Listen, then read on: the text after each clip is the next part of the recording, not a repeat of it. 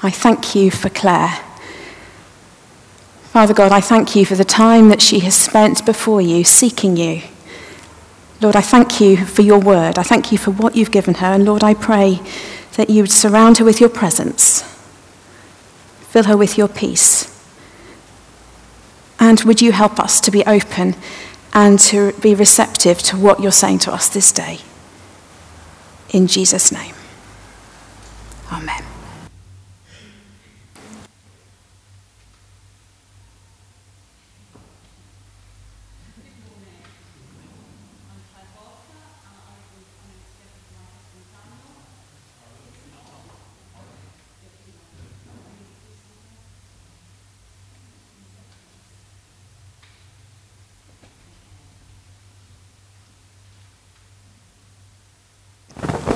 Am I on? Oh gosh, I'm on.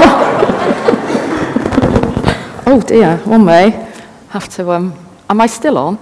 Okay, right, here we go. I'm looking at that handheld and wondering if it's better. Right, no, here we go, okay. So together with my husband Daniel and my 3 children, I have Jemima, who is 9, Afia, who is 7, and Emmanuel, who is 4. We've been coming to St. Swithin's for about 3 years now. Anyway, that's just a bit of background. I'm going to go to Luke today. So as a church community this year, we're looking at the book of Luke. In today's passage, we meet with great crowds coming from every city to gather around Jesus. As they do, he tells them a parable. He shares. A sower went out to sow his seed, and as he sowed, some fell by the wayside, and it was trampled down, and the birds of the air devoured it. Some fell on rock, and as soon as it sprang up, it withered away because it lacked moisture. And some fell among thorns, and the thorns sprang up and choked it. But others fell on good ground, sprang up, and yielded a crop 100-fold. It's a passage that is in some sense autobiographical because it reflects the experience of Jesus and his preaching. Just as the sower goes out to plant the seed, so Jesus is going out through every city and village sowing the word of God. The good news that God's kingdom is near. But just as the farmer meets with both crop failure and harvest, so Jesus is seeing a mixed reception to his teaching. For Jesus' Jewish contemporaries, harvest imagery was associated with the restoration of the people of God. In Hosea 6:11 we read, "O Judah, a harvest is appointed for you when I return the captives of my people." Harvest language was understood in terms of hope for the coming messianic age. With Jesus' birth, this age has now dawned. He's the personification of the message of the kingdom. He's the very one whom they would be able to enter the kingdom through. But the manner of his coming is not in accordance with their expectations. And the kingdom he is preaching doesn't fit their theology. In fact, Jesus' whole style is proving to be a shameful and dreadful scandal to the religious leaders of his day. Jewish society was immersed in the approach that salvation was only for the Israelites, and that nation alone were the sole recipients of divine blessings. Moreover, they believed that only the Israelites of very high moral character, who were exemplary in religious observance and performance, could ever expect to enter the kingdom of God. Their whole understanding was based on a closed, exclusive, and works-based approach. In comparison, Jesus' message, ministry, and approach were entirely inclusive.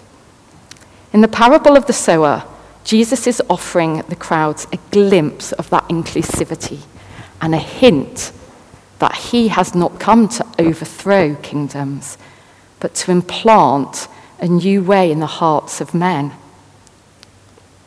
The first thing we see in the parable is that the sower isn't at all strategic or careful with his planting. On the contrary, seed is falling everywhere. Some falls by the wayside, some falls on rock, some falls among thorns, some fall on good ground. But no ground is left untouched. Just as God sends rain on the just and the unjust, so Jesus sows his word to everyone in every setting, regardless of their potential to accept it, regardless of potential for bearing fruit. Each and every individual in the crowd, men, women, the wealthy, the poor, the self-satisfied, the self-righteous, the unclean, the impure, the Jew, the Gentile, no matter their background in history, Jesus wants them to see that they are the ground on which he is tirelessly throwing his word and his love. Prior to our passage today, in chapters 5 and 7, Luke reports that the religious leaders are asking Jesus, "Why do you eat with sinners and tax collectors? Why do you allow a woman of sinful reputation to touch you?" In a sense, they are asking, "Why are you wasting your precious seeds on ground that can produce nothing?" The irony is that the people the Pharisees want to exclude and condemn are the very people that are proving to be the most fertile soil for the word. And as it turns out, the Pharisees will be the soil least receptive to the seed. But Jesus still sows. He doesn't exclude. As Paul will write in Colossians 3:11, in this new life, it doesn't matter if you are a Jew or a Gentile, circumcised or uncircumcised, barbaric, uncivilized, slave or free, Christ is all that matters, and he lives in all of us. Jesus would, over time, reveal more to the crowds, but for now, he simply wants them to know that they matter to him and that they can belong. He who has ears to hear, let him hear, Jesus cries. But the crowds don't understand. The disciples don't understand. What does this parable mean, the disciples ask. Drawing them aside, he explains, now the parable is this: the seed is the word of God. Those by the wayside are the ones who hear, but then the devil comes and takes away the word out of their hearts, lest they should believe and be saved. But the ones on the rock are those who, when they hear, receive the word with joy. These have no root, who believe for a while and in a time of temptation fall away. Now the ones that fell among thorns are those who, when they have heard, go out and are choked with cares, riches and pleasures of life and bring no fruit to maturity. But the ones that fell on the good ground are those who, having heard the word with a noble and good heart, keep it and bear fruit with patience. In part, as Jesus explains the parable to his disciples, he's getting them ready for the road that lies ahead as they undertake the word of the kingdom. Before this parable, Christ has called his disciples to go preach the kingdom, and after it, he will send them out to preach and to heal. Jesus' work is going to meet with rejection, and Jesus wanted the 12 to understand that. They would encounter villages where Jesus would not do his wonderful works because of the mockery of disdainful and contemptuous unbelief. Jesus is informing them that failure is always going to be a feature of the ongoing work of the kingdom, but he needed them to know that in spite of the seeds that will never sprout, the kingdom of God would eventually find good soil and bring forth 100-fold. But more than this, Jesus is very realistic about his disciples. He sees their spiritual blindness and lack of understanding, and in a sense, I believe he's preparing them for what they will uncover about themselves and in themselves. Judas will discover that in spite of being chosen as one of Jesus' inner circle, he will nevertheless find himself by the wayside, from whom the devil takes away the word, or among the thorns choked by riches. Judas is with Jesus during his entire public ministry and close enough to Jesus at the Last Supper to dip bread in the same cup with him. He directly witnesses the miracles and hears all the teaching of Jesus. He couldn't have had a better model of faith than Jesus, or a better environment for forming faith. But these things in and of themselves cannot change the human heart.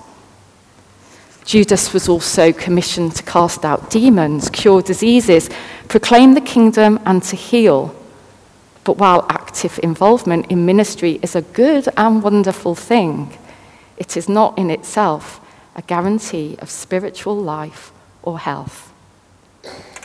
When Judas complains that Mary has wasted money in anointing Jesus, we are told that he said this not because he cared about the poor, but because he was a thief. And having charge of the money bag, he used to help himself to what was put into it. Like one found on thorny ground, Judas is choked by his love of the power and pleasures that money can buy.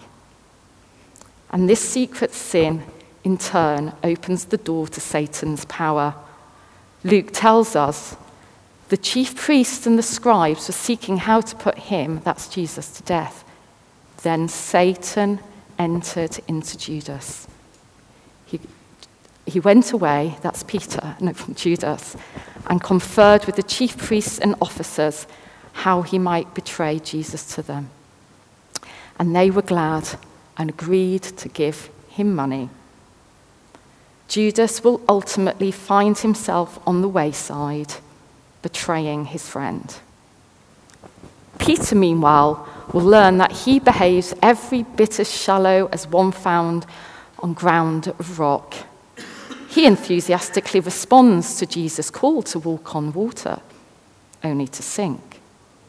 He is commended for his confession of Jesus, only for this to turn to rebuke. And he promises to stand by Jesus in his persecution, only in fact to forsake him. As trouble arises on account of the word, Peter will fall away and will deny that he knows Jesus 3 times. The one who Jesus will call a rock is first found on rocky ground. And the good ground? Interestingly, Jesus makes a distinction here. The good ground, he notes, is dependent upon a good heart. Notice the ones on the wayside, the rock, and amongst the thorns, they only hear, Jesus says. But the ones on the ground, we are told, hear with a good heart. Jesus knows the heart of man is not good. He knows, as Jeremiah prophesies, the heart is more deceitful than all else and is desperately sick. But God claims through Jeremiah's contemporary Ezekiel, I will give you a new heart and put a new spirit in you. I will remove from you your heart of stone and give you a heart of flesh. To be good ground requires a spiritual heart transplant. The most profound truth about the parable of the sower is that Jesus the sower will also become the seed. With Jesus' death and resurrection, Jesus, through his Holy Spirit, becomes our heart donor. The good ground, then, is good only because of the supernatural work of the good sower. We embrace the seed of the word only because Jesus gives us a new heart. The question is, will we respond? When we find ourselves on the wayside, on the rock, or amongst the thorns, will we stay there? Or will we come to Jesus and return to good ground? God will not force us to believe. In fact, God, in his love, always respects freedom. Take heed how you hear, Jesus says. For whoever has, to him more will be given. And whoever does not have, even what he seems to have, will be taken from him. Jesus is warning that freedom of choice ultimately lead to two very different destinies. And I know of no more poignant contrast between two human destinies than Peter and Judas. When Peter denies knowing Jesus, we are told the Lord turned and looked straight at Peter, and Peter remembered. Peter remembers Jesus' warning that before the rooster crows, you will deny me 3 times. In that one glance, Peter sees the depth of his failure. He realizes he has just done the very thing that he insisted he would never do. He had disowned his beloved master. Under the loving gaze of Jesus, he repents, and he went outside and wept.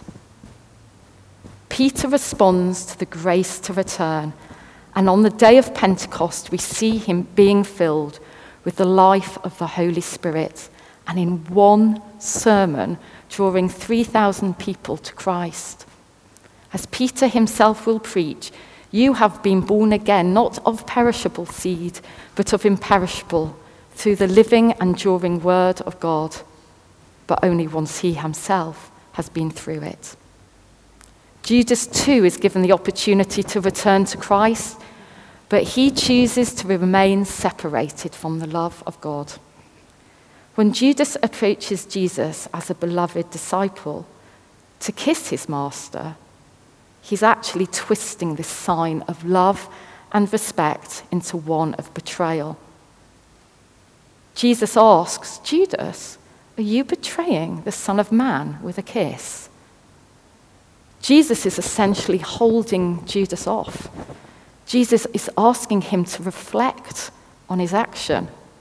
For Jesus knows that this offer is the way to repentance, just as it was with Peter.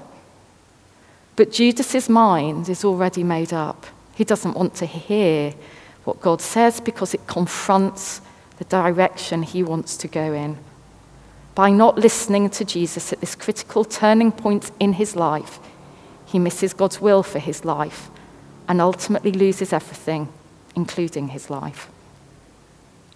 As I wrap up, I'll finish by jumping to the end of our passage. It's where Luke shares that Jesus' mother and brothers come to him but cannot get close because of the crowd. Some in the crowd let him know that his family are standing outside desiring to see him. Jesus seizes on this interruption to say really quite striking words. My mother and my brother are these who hear the word of God and do it. With this one sentence, Jesus lets the crowd know that behind all the talk of the sower, the seed and the soil is an invitation to be part of the divine family of the Son, the Father, and the Holy Spirit. Jesus is making clear that family for him is not limited by blood or heritage. Being related to him is a matter of responding to the message he preaches. To heed his message is to find blessing.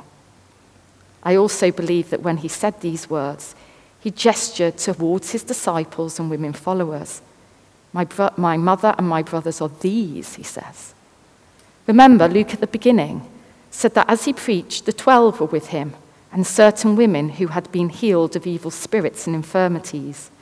Mary, called Magdalene, out of whom had come 7 demons, and Joanna, the wife of Chuza, Herod's steward, and Susanna, and many others provided for him from their substance. This diverse group of followers bears witness to how through Jesus previously separated people can unite together as family, and how coming to Jesus compels people into action, not out of obligation, but love. Think on this. One man, Jesus. He falls as seed into the ground and dies. And what fruit comes from his resurrected life?